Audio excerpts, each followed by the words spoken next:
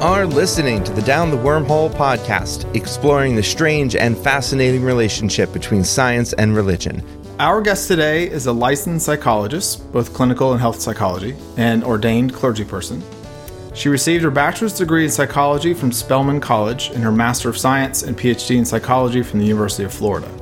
She also received a Master of Divinity degree from the Candler School of Theology at Emory University.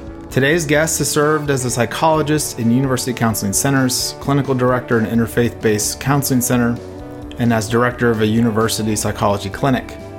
In addition, she has served as a minister of education and associate pastor in local churches. Our guest draws on her knowledge of human potential from her experience as a psychologist and ordained clergy person to support the psychological, spiritual, and physical well-being of all people.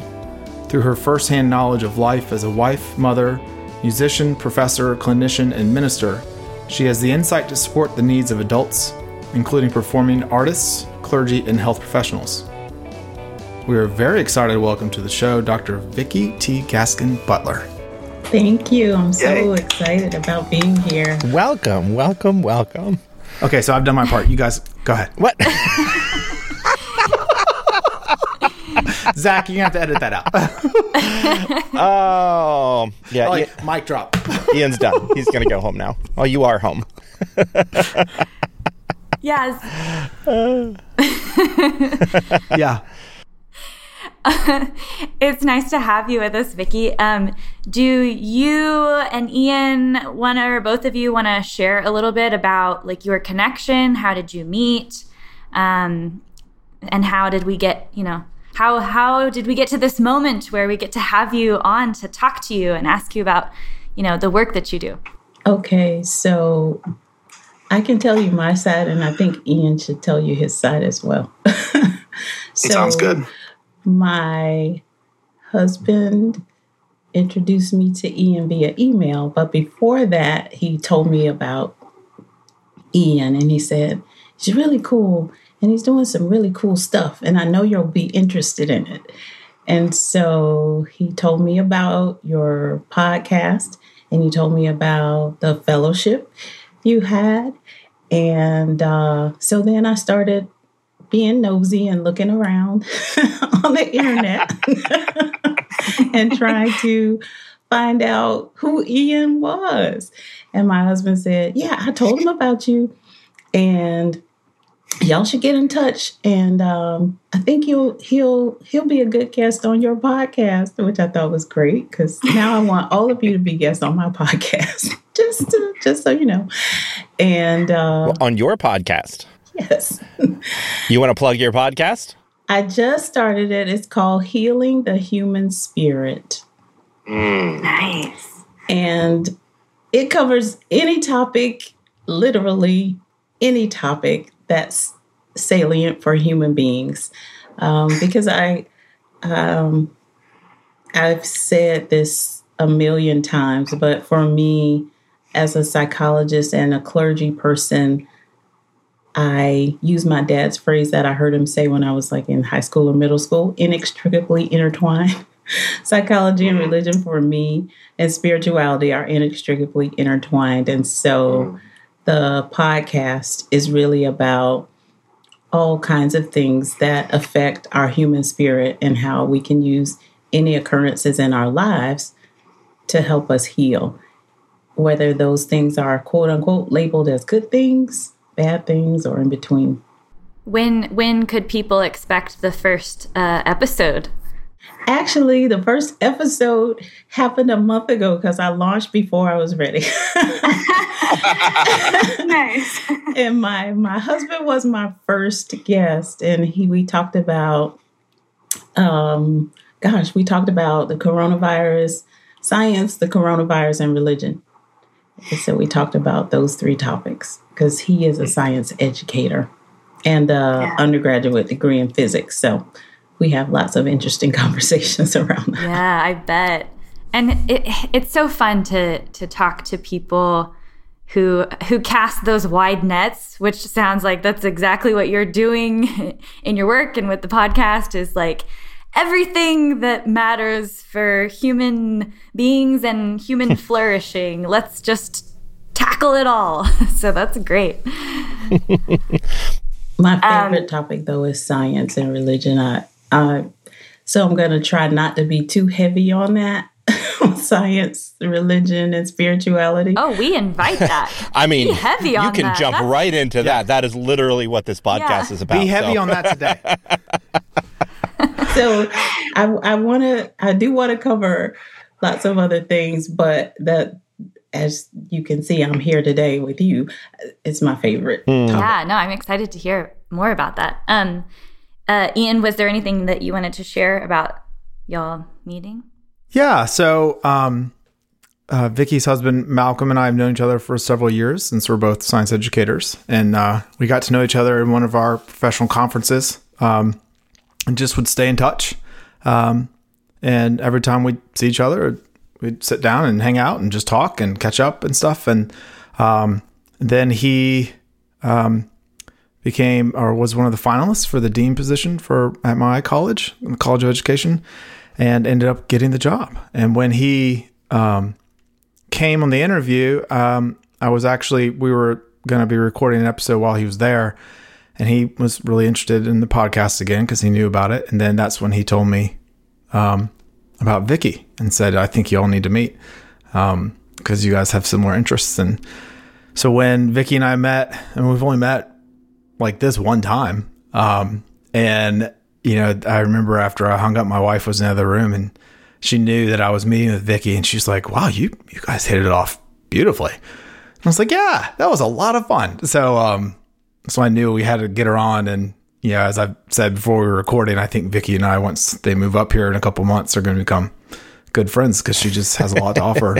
Yeah, Ian texted all of us almost immediately, and like he had just met the president or something, and he's like, yes, oh my gosh, you have to meet this person. She's so wonderful. So. And I was sharing some of the things you mentioned, and everyone was like, oh, whoa, I'm in. We got to do this. And so, so yeah, and it was just neat. It's fun for me, with Malcolm getting hired and, as my next dean, to have a science educator as the dean. But then to realize, and I know that Malcolm is a person of faith as well. But then when he introduced me to Vicky and your areas of interest and expertise, I just knew right away we would get along well. So, yeah. That's awesome. I'm happy to have you here. It's exciting. Yeah. So Vicky, I guess the first thing that I want to ask about your work is maybe more of a general question, just so you can say a bit and let everybody know, what it is that you do, generally. So do you just want to tell us, what it means to do this work as a clinician, the kind of intersection of your various roles as a clinical psychologist and, your work in religion and spirituality? What does that look like for you? What are your research interests? And anything that you want to share about that to get us started. So when I was talking with Ian, I told him I call myself a womanist psychologist of religion. And why is because I did my PhD in psychology before I went to seminary because I hadn't never had any intention of going to seminary. And if any of you know about some clergy people, it's never doing that. And for me, it was, even though I grew up in a religious family, in terms of there are so many people who are clergy in my family that I would start giving you a list and there would be too many of them to name, but including my dad. And as a result of that, I figured there were enough clergy people in my family, so they didn't need me to be clergy. Nobody needed me to be clergy because they had it covered. So I wanted to become a psychologist, and I did. And actually, it's partially from witnessing my dad doing his work. And I'll tell you just a quick story. When I was in elementary school, I would go to work with my mom because my mom worked next door to our house. Literally, they built our house behind the nursing home. The nursing home is our family-owned nursing home. And so when school was out, I go over there sometimes, but we were there every day, literally just about every day except for weekends, and then sometimes on the weekends at the nursing home. So anytime I could not go to the nursing home, I would go to work with my dad. My dad was the director of I think it was a day program. I think that's what they called it. It was the 70s. So a day program for youth who had some kind of criminal background. They might have gotten in trouble and it may have been related to drugs as well. But it was a drug treatment program, but they also may have had some other offenses, right? And so I would go to work with him. And witnessing his work with those, they were all teenagers. They seemed much older to me because I was in elementary school. But witnessing his work with them made me want to become a psychologist. But I didn't have the language to know that that's what I wanted to be. I didn't know it was called a psychologist at that point. And because of that experience, and there's so much that goes into that. And if you want to hear it, I'll tell you later. But because of that experience, I watched my dad work with them. I watched them and the way they communicated with each other and how my dad and the other people who worked in the center facilitated that communication. And so even communication that would seem negative or hostile or whatever you call it, that wasn't good for an elementary school person, then I also noticed that they were just very honest with each other. And they would walk away from those interactions more connected with each other, not angry, not upset, not hostile. They were just more connected. And I said, I want to do that when I grow up. I want to work with people to help them have those kinds of honest relationships where you can communicate freely and not run away when there's some kind of difficult interaction. And so that's why I wanted to become a psychologist. Still didn't have the language for it at that point. And then I have to say that in my life, the church was always such a part of life, just going to different things. But the church was more like a community center to me, in that our church was a community church that helped so many. They built apartments for low-income housing. They had a credit union. There were all kinds of things that church did. And I just noticed those things growing up. And I thought, this is really cool. This is what the church is supposed to be, to help people. And for me, I just had a good experience growing up, learning all those Bible stories that some kids didn't care about, but I loved them. And I really wanted to be like Solomon, wise like Solomon. And I still remember learning about the story of Solomon and the two women who were fighting over a baby. And Solomon said, okay, cut the baby in half. And I was like, oh my gosh, as a kid, like, what? And I was like, is he going to do this? The suspense. And then, of course, then he did not. The woman whose baby it was said, no, don't do it. And the other woman said, yeah, cut it in half. And Solomon said, okay, now I know whose baby it is. And I thought, oh man, I want to be like that when I grow up. I just wanted to be wise. I wanted to be like Solomon as a kid. Quick follow-up question. Yes. Have you ever had to threaten to cut a baby in half? No, I have not. Thank goodness. Thank goodness. Thank goodness. And just for the record, I would not use that tactic at all. I would find another way to figure it out. That's kind of going the nuclear option right away. Right. I was like, whoa. But I was just impressed with that. So I thought, okay, I want to be wise. And those critical things just stuck with me throughout my life and training. And then fast forward all the way to becoming a psychologist. And I was in practice for about 3 years out of graduate school. And I was in this church and working with a group of women. And we had this group. We all wanted to meet. We were all the same age. It was really funny. We were literally the same age. We were all like 30 to 32 and dealing with life and having children and all that stuff. And we had this group get together, and I ended up becoming the leader of the group and bringing together resources that we would study together and all that stuff. And I've ended up being like the pastor of the group. And from that experience, that's when I decided to accept my call to ministry, because I thought, okay, it's not going to be me just donating, quote unquote. My idea was to donate my services to the church as a psychologist, but I also realized I could do the other stuff too. And so I accepted my call, went to seminary, and in seminary, I learned that I was a psychologist.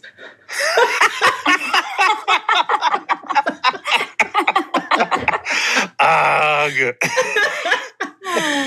And I say that because my friends are terrible. They're really terrible. And if they're listening, y'all should know y'all are terrible, because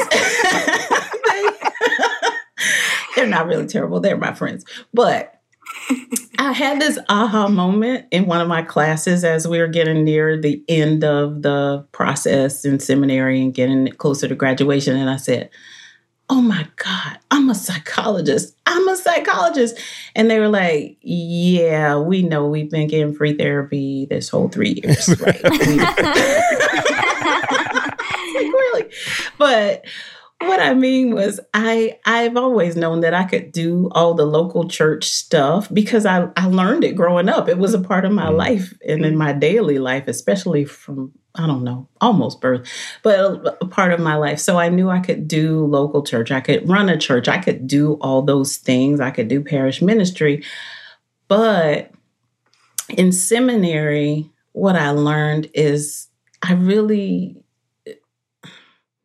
just would say the world is my pulpit, because I look at the intersection of psychology and theology for me, and it helps me to relate better to anyone and everyone I encounter, even the people that might be difficult. And I mean, I was challenged in so many ways, like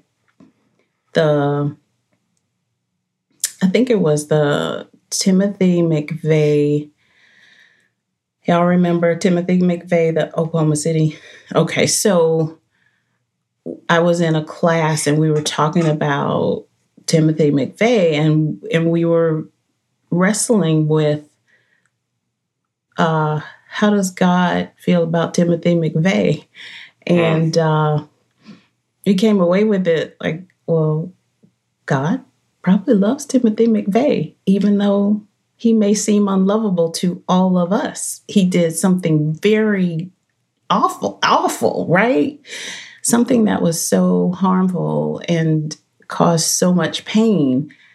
And we were like, okay, so if God loves Timothy McVeigh, God loves everyone. And then we went to lots of other historical figures that were pretty awful, and awful in my in my estimation. But those are the kinds of challenging discussions we had in seminary, and those are the kinds of things that helped me to become a better psychologist in being non-judgmental and more understanding and more loving and more kinder, just to help me figure out, okay, often when people come in my office, they're in a difficult spot and they've had some really difficult experiences. And it's my job to help them to see themselves, even though I don't necessarily say it this way, but to help them see themselves as God sees them, in my estimation. And so that's the work I do. I really try to help people see themselves for who they really are and not by all the labels that are placed on them. So anyway, that was a really long answer. Great answer. And I guess a follow-up question that I have immediately, when you identify yourself as a womanist psychologist of religion, like you've talked about the pieces of like where the psychology comes in, where the religion comes in for you. But can you talk a little bit about what it means to do that from a womanist angle and just, considering that there's probably many people who will hear that and not necessarily know what that means. Like, what is it to be womanist versus feminist, and how has your journey with that identity kind of unfolded? Okay. So also in seminary, I realized I was a womanist, and it was basically because of how I was reared by my mother, father, aunts, uncles, extended family, grandparents, all of that. And so Alice Walker coined the phrase, womanist is to feminist as purple is to lavender. And so I was taught by a lot of womanist scholars, and I can't say a lot of them. I read a lot of their work, but I was taught by a couple of them. And so theologians, African-American women theologians, took on the label of womanism or womanist because they read the stuff, which is interesting. The stuff my dad read in seminary was Black theology by James Cone and others. He kind of was the founder of Black theology.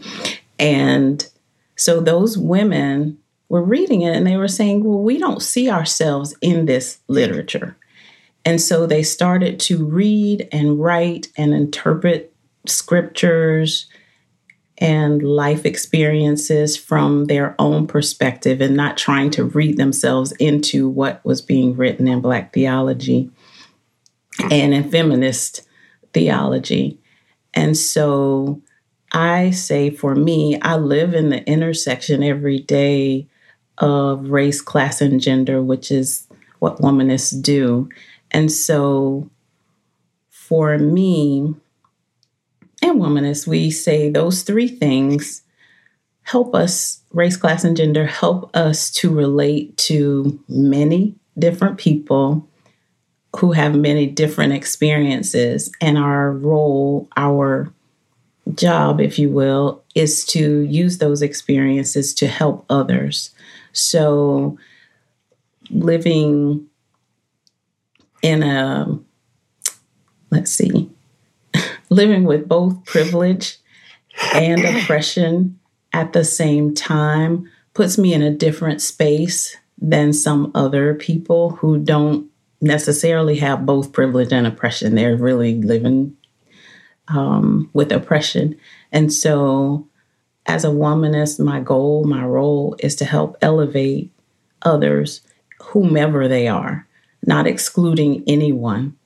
And so how I do that or how I've done that is in psychology, two of the ways in particular, because of the things I like to do and learn about, I was able to pull psychology of religion into my work with others and multicultural psychology into my work with others. And a special piece of multicultural psychology actually is religion and spirituality. And I shouldn't say not too many, but some psychologists aren't that comfortable dealing with those two topics. So I really help my students explore those things, and I, allow and enable my clients or patients to do the same.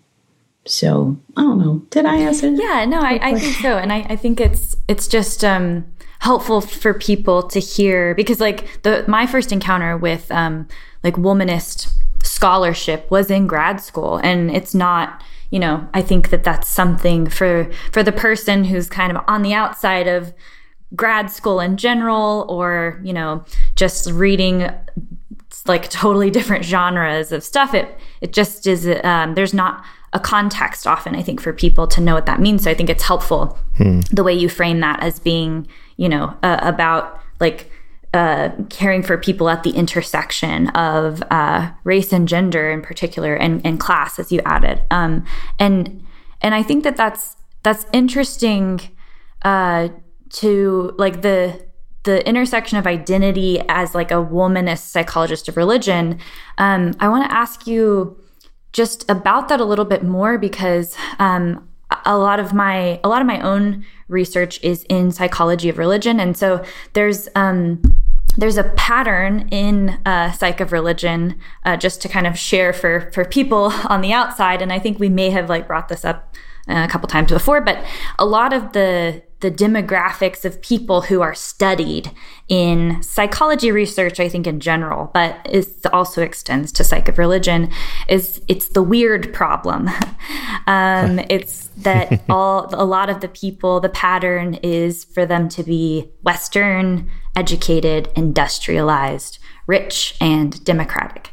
And so I'm wondering, like, you, Vicki, are sort of situated in a way where like the stuff that you do, and I tried to do a little bit of stalking of you on the internet and found your CV, and you know, the work that you do is really like resisting that pattern of weirdness, the acronym of the weird in psychology research. And it's really cool to see that, like filling a gap in a lot of the pattern of like who gets studied and who gets brought into work and research on psychology. And so I'm just wondering, like, can you speak to that a little bit? Like, how does that, what are the kinds of things that you notice in your own work that seems to like resist maybe like wider patterns that you see in publications in psychology on, you know, on stuff that you do, or like, you know, how does that feel different, I guess? So, excuse me. One thing I wanted to say, I just thought of it, so I'm going to answer your question, but it just occurred to me again that when I told you I did that group with the women in the church, and that led to my call, the funny thing was the first book we used was written by a womanist theologian, in which she translated she's an Old Testament or Hebrew Bible scholar. And so she translated these different passages in the Hebrew Bible, interpreted them, and then wrote a book to get other people to think about that. And so there's that womanism, and I'm foreshadowing of you becoming a womanist. Yeah, which book was that? But anyway, so let me talk a little bit about training, because I spent many years doing training of students. And so where I find this intersectionality is when we look at who becomes psychologists, right? So I've now worked in a training program in clinical psychology. Most recently, I worked in a training program for mental health counselors, school counselors. Yeah, mental health and school counselors. And then prior to that, I worked with students who were in clinical programs as well, or pursuing a social work degree or a counseling psychology degree. So this is the frame of reference I'm thinking about. And what I found is, for me as a womanist, it's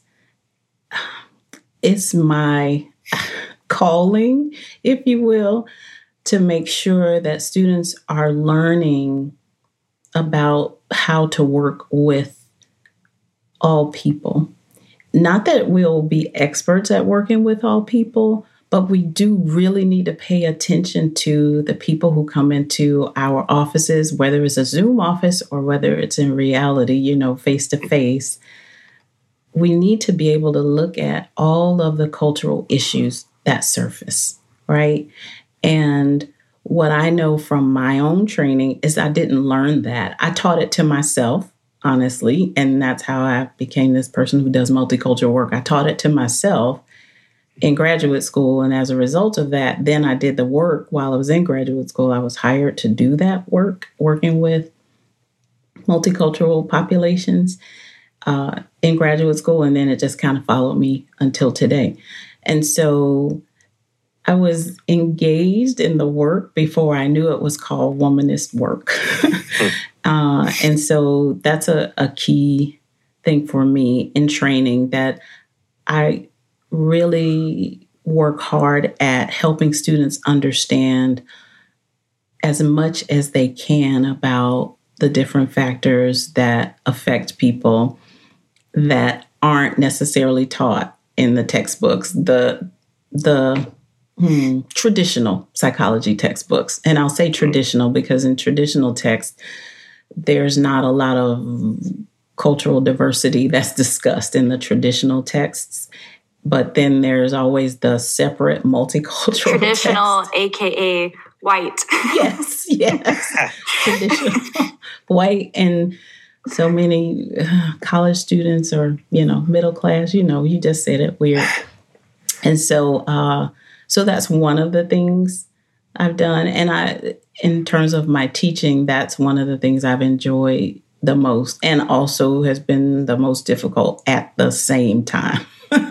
Because it's challenging when I'm the first person to bring all these things up and somebody goes, what? You mean race does have an impact on health? Yeah, it does. Or class has an impact on health?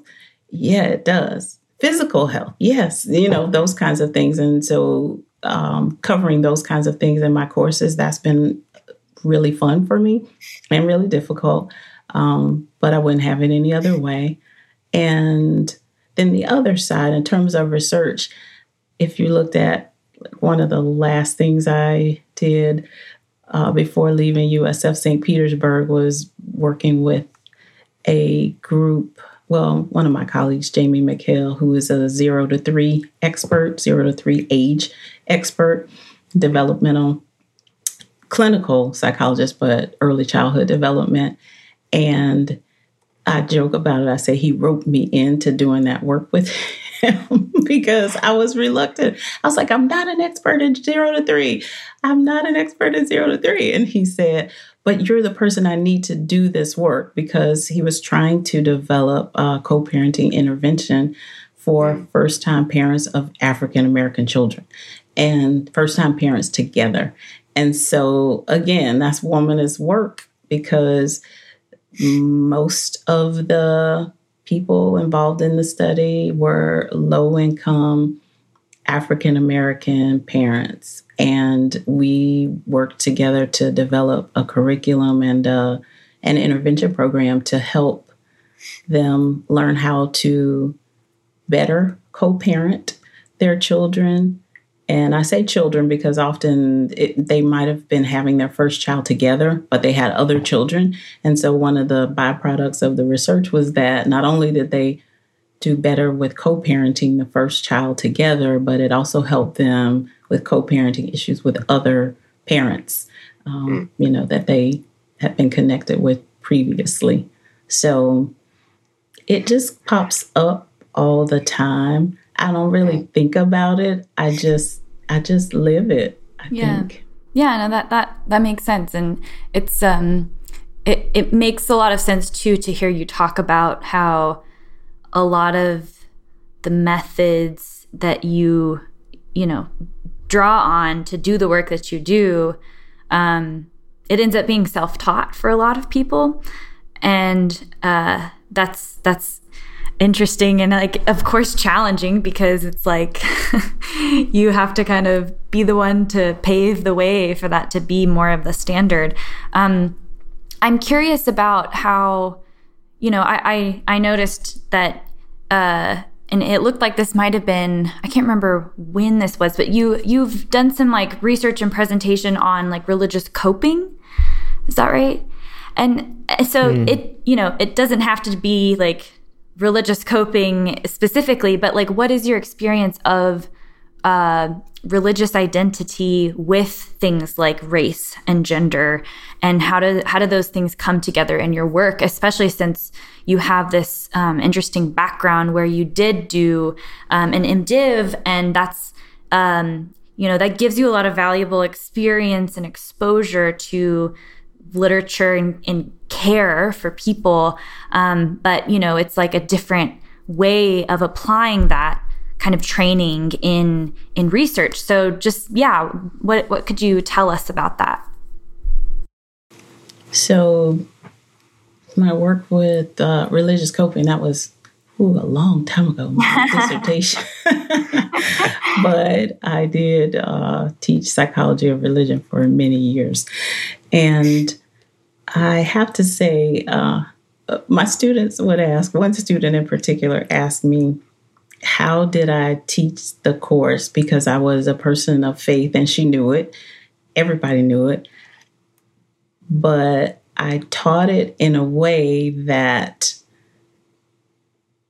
I taught it as a psychologist, really. I wanted people to understand that there are many different ways of looking at religion and spirituality, and it's not all helpful in terms of how it's applied, how religion and how spiritual things are applied in people's lives. And so as psychologists, our job is really to help people utilize religion and spirituality in a way that's healthy for them. That's our job. Our job is not to change people's religious beliefs or any of that, to get them to believe or not believe any of that. It's really to help them understand the role of religion in their lives and figure out how it can be used to help them. And so my dissertation, oh my gosh, I just laugh every time I think about what were my findings. So when I was doing the research, I was in the space of, oh my gosh, it's got to be this internal experience of the divine that makes people, better people, or makes them cope with life's difficulties. And then I laughed, because what I found is what psychologists already knew, is that it's not that. It's not really that internal thing for the group that I study. It's not really that internal relationship with the divinity or with God that matters most. It's really it was called extrinsic social religious coping. And what that means is people go to mosques, people go to temples, people go to religious services of different kinds, or participate in religious bodies, not because of that divinity internal to the, up relationship. It's the gathering around. It's the connection with other people that matters most, in which psychology, we call that social support.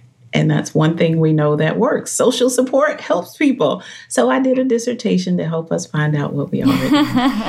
Well, is there anything special then about people who reach out to their religious organizations for that sort of support? Or do you see the same kind of coping being from book clubs and Zumba and CrossFit or whatever people are into? Honestly, with the dissertation, it's the same.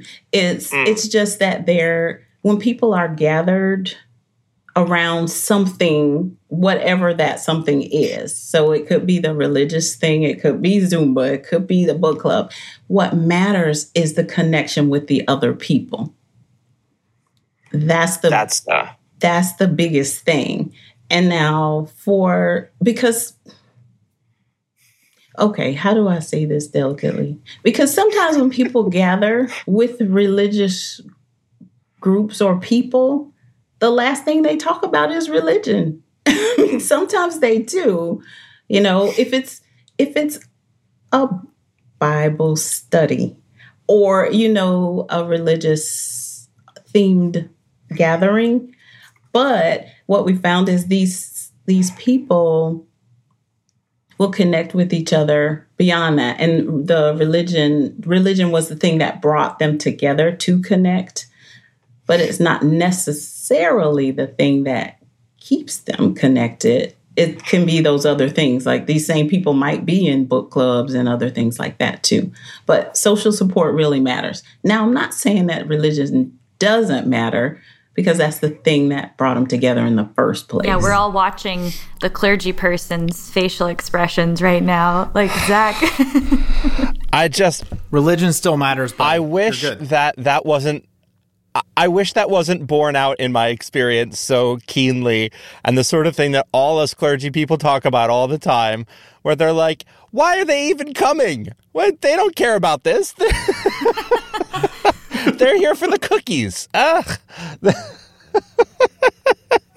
I'm like, all right, so nobody comes to the Bible study, but 100 people come to the chicken barbecue. All right, then, okay, we should just open a chicken shop. So you do like some organizations, you have the chicken barbecue and Bible study together. Ooh, there you go. Yeah, solutions. Coming up with solutions. You get them in the door. You have to quote a Bible verse in order to get your chicken. That's how we do it. It's gonna be Jesus wept.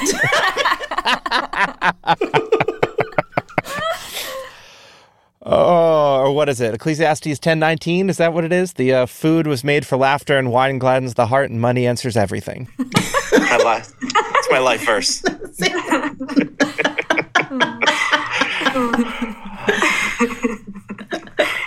Did I answer your question, Kendra? Yeah, no, I and my question might have also been a little bit rambly, because there's just so, like, I love listening to people talk about like psych of religion stuff. And so, yeah, like just like anything that you want to share.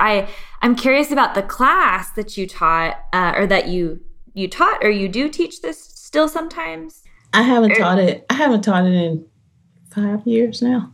Yeah. I think, wait, how many years? I'm trying to remember how many years it's been since I left USF. 3 years. 3 years. It's been at least 5 years the past year. So. Exactly. Yeah, that's a good point. That's at a good least, point. Maybe 10. So psychology of religion, I approached it as, so we did a couple of things. I used 2 different textbooks. One was Psychology of Religion, and I can't remember the name of it. And I'm looking over here and I forget that's not my bookshelf in my other office. But it's an empirical study of psychology and religion, right? The empirical study. So I used that text, and I also used another text that was a Psychology of Religion and Spirituality that wasn't empirical. It was really talking about a lot of Eastern religions and how helping students understand the meanings of those religions, symbols in those religions, that kind of thing, and how people utilize those religions in their day-to-day lives, right? But I also did something interesting where I threw in William James, psychologist, who wrote The Varieties of Religious Experience. And that book, the students were like, what is this? He's just rambling on and on and on. What is he doing? But I used it because I wanted them first to see a psychologist who emphasized religion in a way that they perhaps weren't used to. And so, and he just had a lot of interest in life experiences, moving all over the place, moving back and forth from Europe to the United States and doing all this stuff. And then he was, of course, prolific in terms of writing and research and all that stuff. So anyway, I used that, and I threw in stuff like, have you seen the video Religulous by Bill Maher?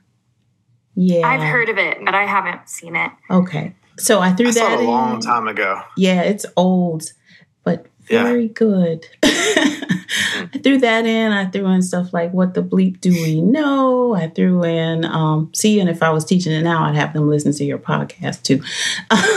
But I put in a lot of different things to give them lots of different perspectives about religion, to help them understand that whatever their way is not the only way. Because inevitably, I'd have 2 camps in my class, every single class, the division. The people who are psychology is it.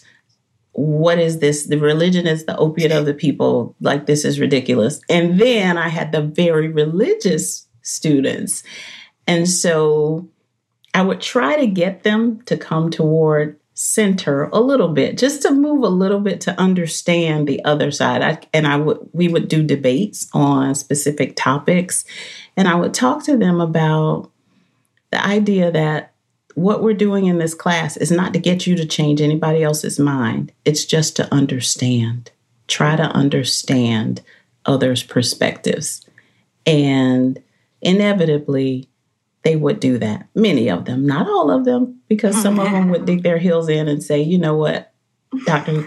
Gaskin Butler, this religious stuff is just gone too far. I cannot, this is awful. And I showed also one called Jesus Camp. Have y'all seen that? Oh, but I'm going to have to write down all these things you're saying because I'm teaching this class in the spring. Yeah, I lived Zach, through that kind of thing. With that one? With Jesus Camp, both in the documentary and also living through stuff like that, yes. Yeah, it might hit too close to home for me to watch that. Yeah. So I would show all of those things, and we would have really rich discussions and related to the material we were covering in psychology of religion, especially on the empirical stuff. And then just looking at, so what is it about all of these things that's helpful to the people involved? What's harmful? If you see it that way, do they see it as harmful?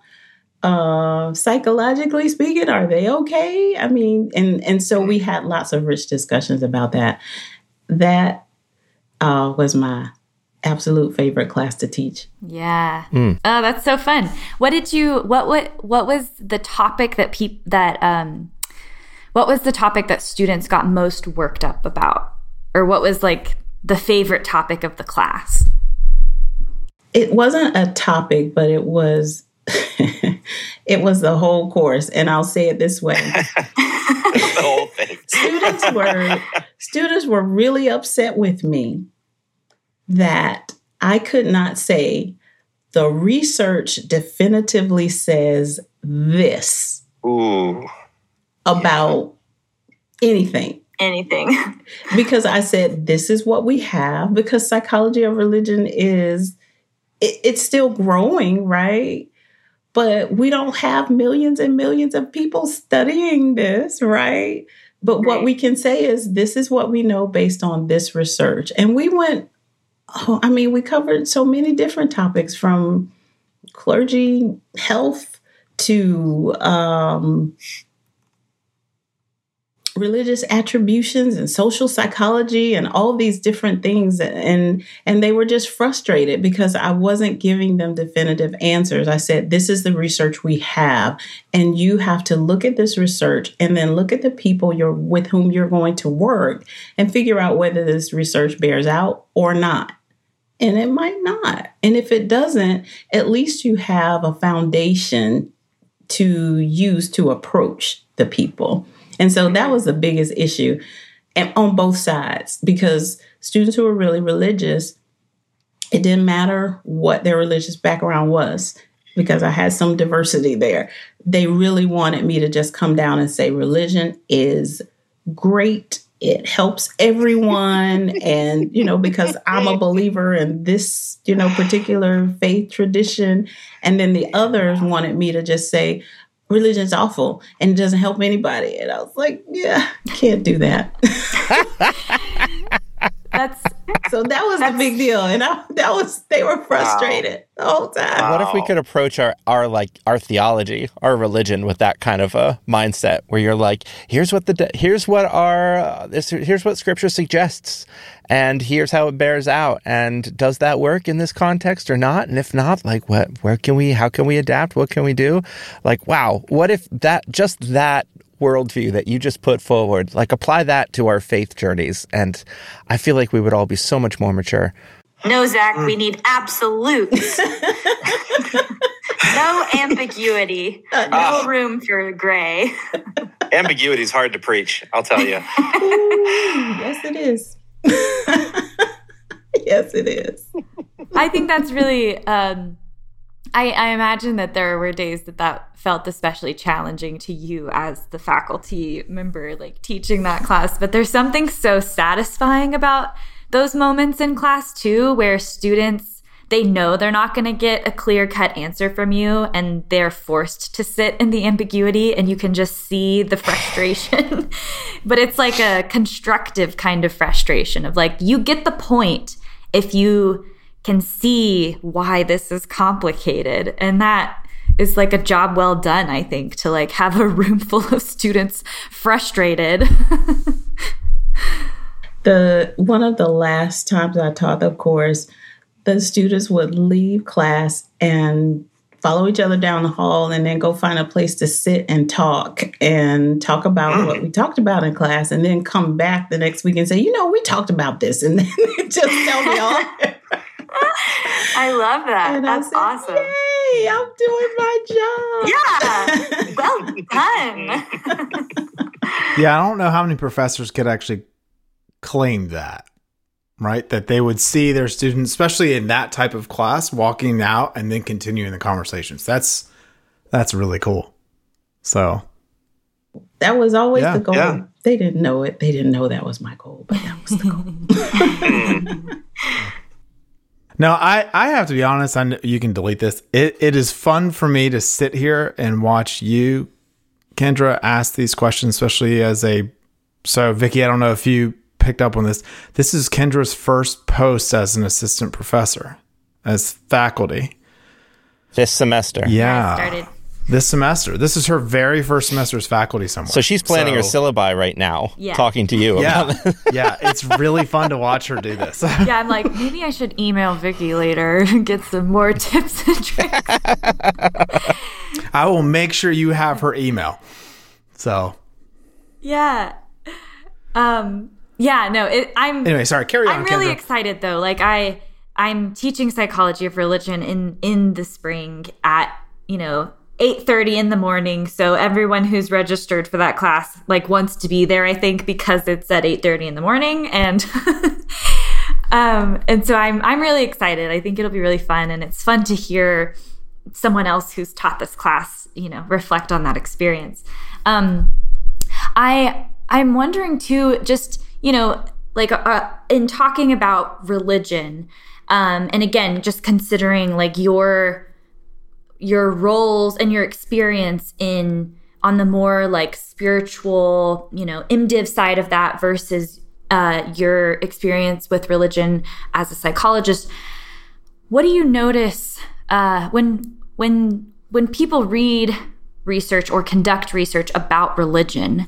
Religion becomes a variable in a way that sometimes, like, you have to kind of, we as researchers, we make decisions about how to simplify religion to fit as a variable that you can like create, find correlations with it, with various other, demographic factors or whatever.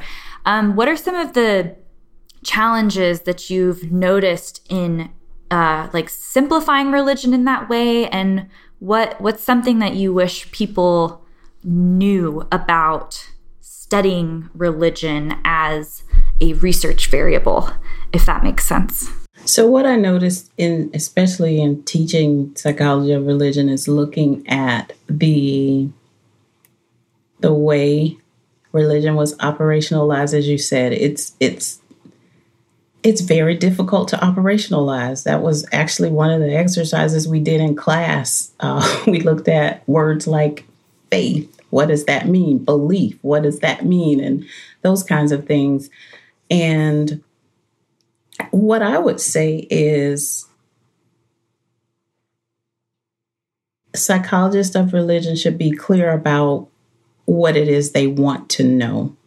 And so if I want to know how religion affects, I don't know, cardiac health, then that's too big, right?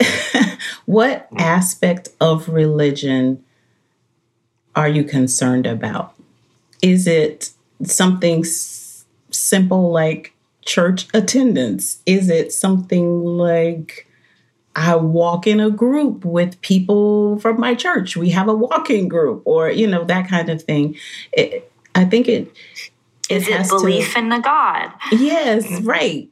Belief in God. What does it mean? And I also think that's just so hard to do, right? Because we're narrowing down something that's so big. But if you really want to answer some questions, I think it is important to operationalize, get it down to the most specific thing you can think of that you really want to know about. Because that's what I notice that's part of what leads to that frustration with ambiguity. Because we could have 10 studies on how religion affects cardiac health, and they all operationalize religion differently. And so what do we really know when we're looking at these 10 different studies? Well, we know it for the walking group people, they walk with their, friends from the synagogue, and they're good, right? Their health is really great. But then we also know they probably eat more fruits and vegetables. Like those are those external variables, right? Something else is going on there too. So anyway, I think that's one of the bigger things. And that's a conversation that in terms of research, that's going to go on forever and ever, I think, because we really have to keep working at it. Just trying to understand what we really want to know.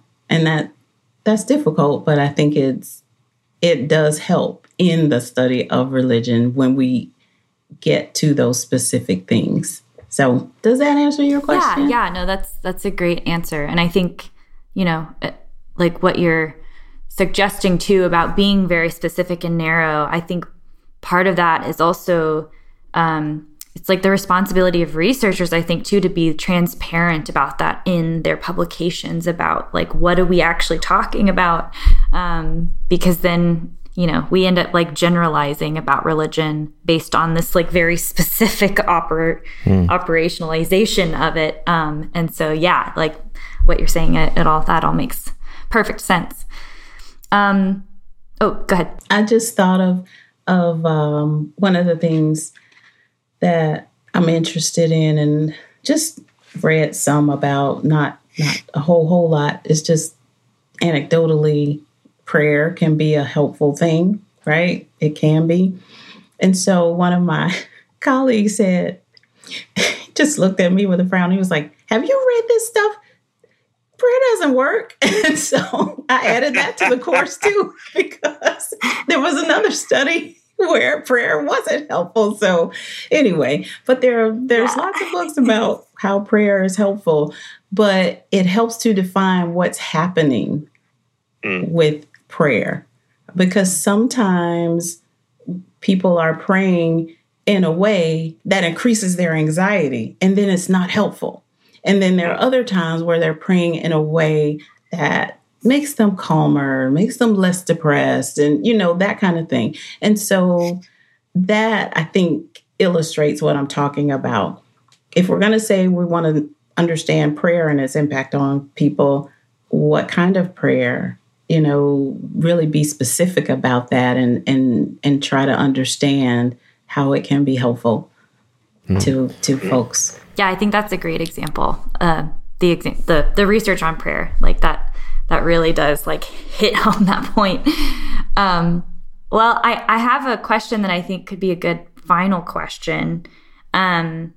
unless Zach wants to add something else. But I was going to say, Vicki, as we wrap up, like, what do you want to share? Or maybe we kind of did this in the beginning, so I don't know if this is going to work. But I was going to say, Vicki, what is it that you want to share with us as we wrap up about like work that you're doing right now? Anything that, you're excited about that you want people to know about? Let this be a shameless moment of self-promotion of what you do. Can I actually maybe make that question a little more specific? So, as I said at the beginning, you and Malcolm will be coming to Charlotte.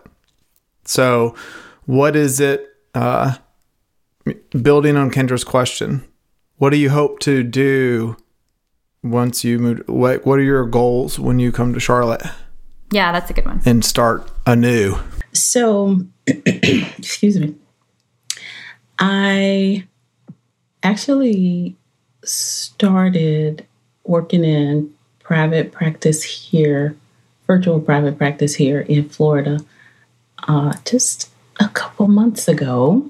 And so I plan to get licensed in North Carolina and start a private practice there. But the funny thing is, I only want private practice to be a part of what I do. I don't want that to be my daily, like every day, all day kind of work. I really like working with groups of people. So here you will see how that pastoral kind of influence comes out of me because I like working and doing things like workshops and retreats that focus on spiritual, psychological, and physical well-being. And so those are some of the things that I want to do, and it'll be under the guise of my private practice. I also have this other project that I'm working on. I won't give you the name of it yet, but it's a news network. I want to develop an online news network, and the site itself has already been developed. We're just needing to populate it with stories and stuff like that. So I had to put it on the back burner for a little bit while I got my private practice stuff up and running.